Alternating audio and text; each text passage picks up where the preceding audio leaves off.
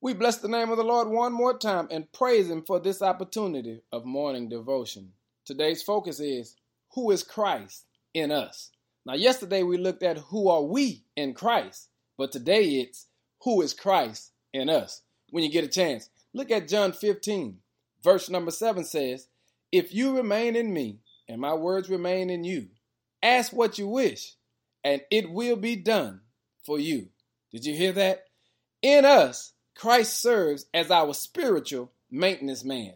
Now, you know what a maintenance man is. He's a worker who keeps the building, the shop, or the equipment in good working order. If it's broke, he fixes it. If it needs correcting, he straightens it out. And that's what Jesus serves as us. Listen at the words of the scripture. He says, "If you abide in me and my words remain in you, then you can ask whatever you want and it'll be done for you." What Jesus is saying is, I give you power, connection, and authority. What is he saying? You have what you need. Family, since we have what we need, today's focus is walk in power because of your connection and use your authority.